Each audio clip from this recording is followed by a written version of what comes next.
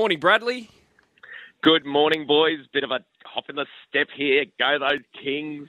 I was a week early. What's doing? Yeah, you and everyone else. Unfortunately, the fever break. It's caused that bit of a drama in the NBL, so we don't play game one until next Friday.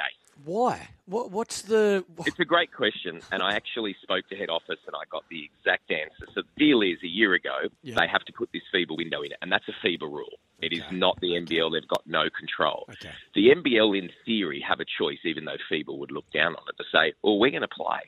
We don't have to take this FIBA rule. The problem is, a year ago, they have to make a decision. Are there going to be any players that could potentially be a problem, which would hurt a team? Now, Australia turn around and go, well, we just won't play anyone. That'd be fine. There's no players currently in the Boomers that are playing in the grand final series, but New Zealand do. So ironically, they've made the call correctly because New Zealand have to play in this FIBA window. New Zealand are in the grand final. They've got a fair few players playing in this. So it's absolutely like bad timing and everything, but it had to be done. Otherwise, you're going to have a lot of players that couldn't play in the grand final series. Yeah, so it's a shame, but it's the right thing. Yeah, that's a fair point, bro. But also, with the Kings, it might be a blessing in disguise because they had a number of guys carrying injuries into that final series over Cairns, didn't they? Couldn't be better. Yeah, you look at someone like Xavier Cooks, rolled his ankle in game 2, played in game 3. He was limping. There's no question about that.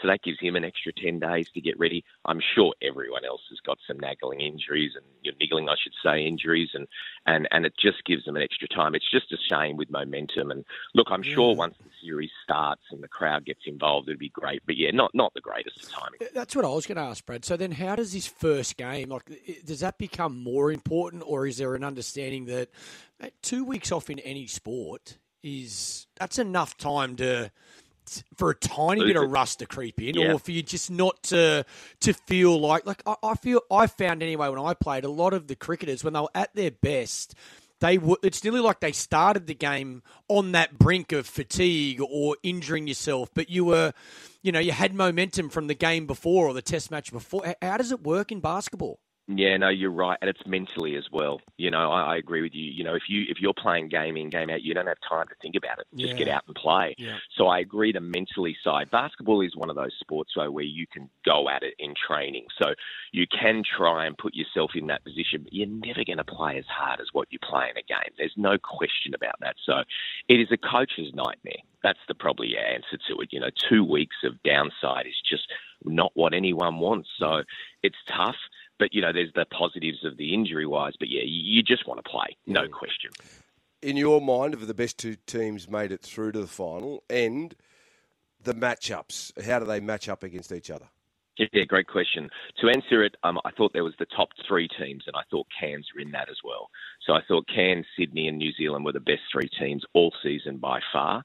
Cairns, unfortunately for them, they ran into some injuries. And I thought they and the Kings were going to be the 2 in the grand final. But they ran into some injuries with Keanu Pinder, and then McCall got injured, and then they scraped in and were lucky to get a game off the Kings in that series. New Zealand, Sydney, now the best 2 by far. I think it's going to be a fantastic series. Barry Brown Jr. Was the best 6-man. He's their import for New Zealand. He's the guy to watch out for. And William McDowell-White, a Sydney kid actually, he did play for the Kings many years ago. These 2 have been great, and they have been really, really pushing this team, and they're going to be outstanding. And for the Kings, there's no question. It's got to be led hard by Xavier Cooks. Well, looking forward to it next week, of course, game 1. So with this I love that next week. We're talking to Justin Simon, I think, 2 days ago, and I was there thinking he's going to be pumped up for this Friday night. Yeah. Not playing. More importantly, put your Justin feet up. Think that? Oh, yeah, he did too. He was with us. He'll be there, don't worry. He'll be there tonight, and he'll be there next Friday. Pumped for the training session. So with the FIBA break then, with the Boomers then, 83-51 against Bahrain. How was that performance last night? Very rusty at times. Yeah, it was rusty. I mean, this team, most of those players haven't played for a couple of weeks. Dean Bickerman was the coach. He hadn't coached them before because Brian Goorjian's the Boomers coach, obviously, but he's overseas coaching. So it was rusty. It was always going to be rusty. 30-point win, probably should have been more in the context of the things, but enough of a win, and that's what they needed to do. And just so we know, that FIBA idea is to be able to make qualifying for the World Cup. Now, that game meant nothing because we'd already qualified, but that's why it was such a downside game, really. Just fast-forwarding when the next big competition comes around for the Boomers, Brad, does Ben Simmons make the squad? Yeah, it's a great point. And just so we know, when these tournaments come around, which is the World Cup, using example, or the Olympics, it's never the NBA is on. So then that you tick that off the box. Can he play? The answer is yes. To me, with what you're asking me, if Ben Simmons wants to play, you put him in. That guy's 6'10". He can do things that no one else can do. Now, in the NBA, people might say, but he's only averaging 6 points, 9 rebounds, 10 assists, or whatever it is. I would take anyone averaging that in the NBA in any team I've ever got in my life.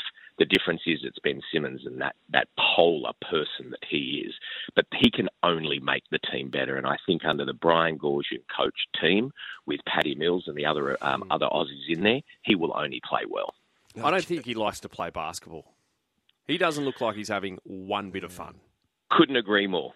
If you asked me a few years ago, yes, I think what went down in Philly has absolutely destroyed him, and now it looks like, do I have to do this? And I feel so sorry because we don't see the best guy. That's why I reckon it would have been great for him to go to the Olympics and get around all the Aussie blokes, and they would have supported him.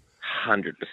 100%, mate. That was exactly what he needed. And you look at like a Matisse Thybulle, that he went to the Olympics, and now like they're brothers is what he's got. Like we're brothers in arms. Yeah, Ben needed that. I agree. Over in the States, as they get through that joke of an All-Star game the other day, surely that... was that on? Oh, what a joke. Seriously. Just get rid of it. Yeah, I watched my son play the All-Star game on the NBA 23 app. That was much better, trust me, on the PlayStation. It was so much better. Tell us about the hype about this French... Well, the player that's certain to be the number one pick in the draft, Victor Wembanyama. Man, you got to watch this kid. He is unbelievable. 7 foot, whatever. His wingspan is 8 foot. This guy is having 30 points, 15 rebounds, 10 blocks. He is the next generation. Now, for NBA teams, they will try and do whatever they can do to win that lottery. He is a franchise player. Bar injury, he will be the next big thing. I have not seen a kid like this. He is over 7'2", 3", whatever he is, and he can dribble the ball like a Steph Curry. He can shoot the ball like a Klay Thompson. He can block like Shaquille O'Neal, and he runs the floor like LeBron. It is unbelievable. I cannot wait to see this kid play. Wow. So the way you're talking about him, I mean, this is the way people talked about LeBron before he got drafted, Kobe Bryant before he got drafted. 100%. What he's doing is phenomenal in the G League. 40 and 50-point games. You don't do that unless you've got something. But the fact that he's the height that he is and that he can run, unbelievable. Cannot wait to see it happen. How does it work again, Brad? You spoke about that lottery. So they all just go into like the bottom teams. Do they go into a draw and you just pull it out? So it's changed. So you can't throw. You can't not throw games, but you can't lose games just to finish last to get. Even if you tank, you're not guaranteed the number one pick. Yeah, that's what used to happen. So many years ago, if you tanked, you were at the bottom of your conference, and then they have they call it the ping pong balls, where they throw all the ping pong balls in a bowl, and you and then swivels around, and you pick it out, and you're the number one. And the lower you are, the more you got. So the more chances you had. So a lot of people did that. It's slightly changed now where you can't do that, but they still do it via the same way. But the bottom line is they all will go in and into this, draft, as they call it, and then it gets picked out. But the chances for being the bottom is a lot less than what it used to be. Still a better chance because they still want that to happen. But using an example like a team, like the Phoenix Suns, who's probably sitting up the top, the chances they're getting are remote. So then the lesser teams definitely got the chance, the Cleveland Cavs and teams like Detroit. Detroit's a very good chance of getting that. There's no question of that. But there's no guarantee. Thank you, Brad. My pleasure. Have a great weekend. Go those Boomers, and next week we'll talk on Friday where I can say, go those Kings.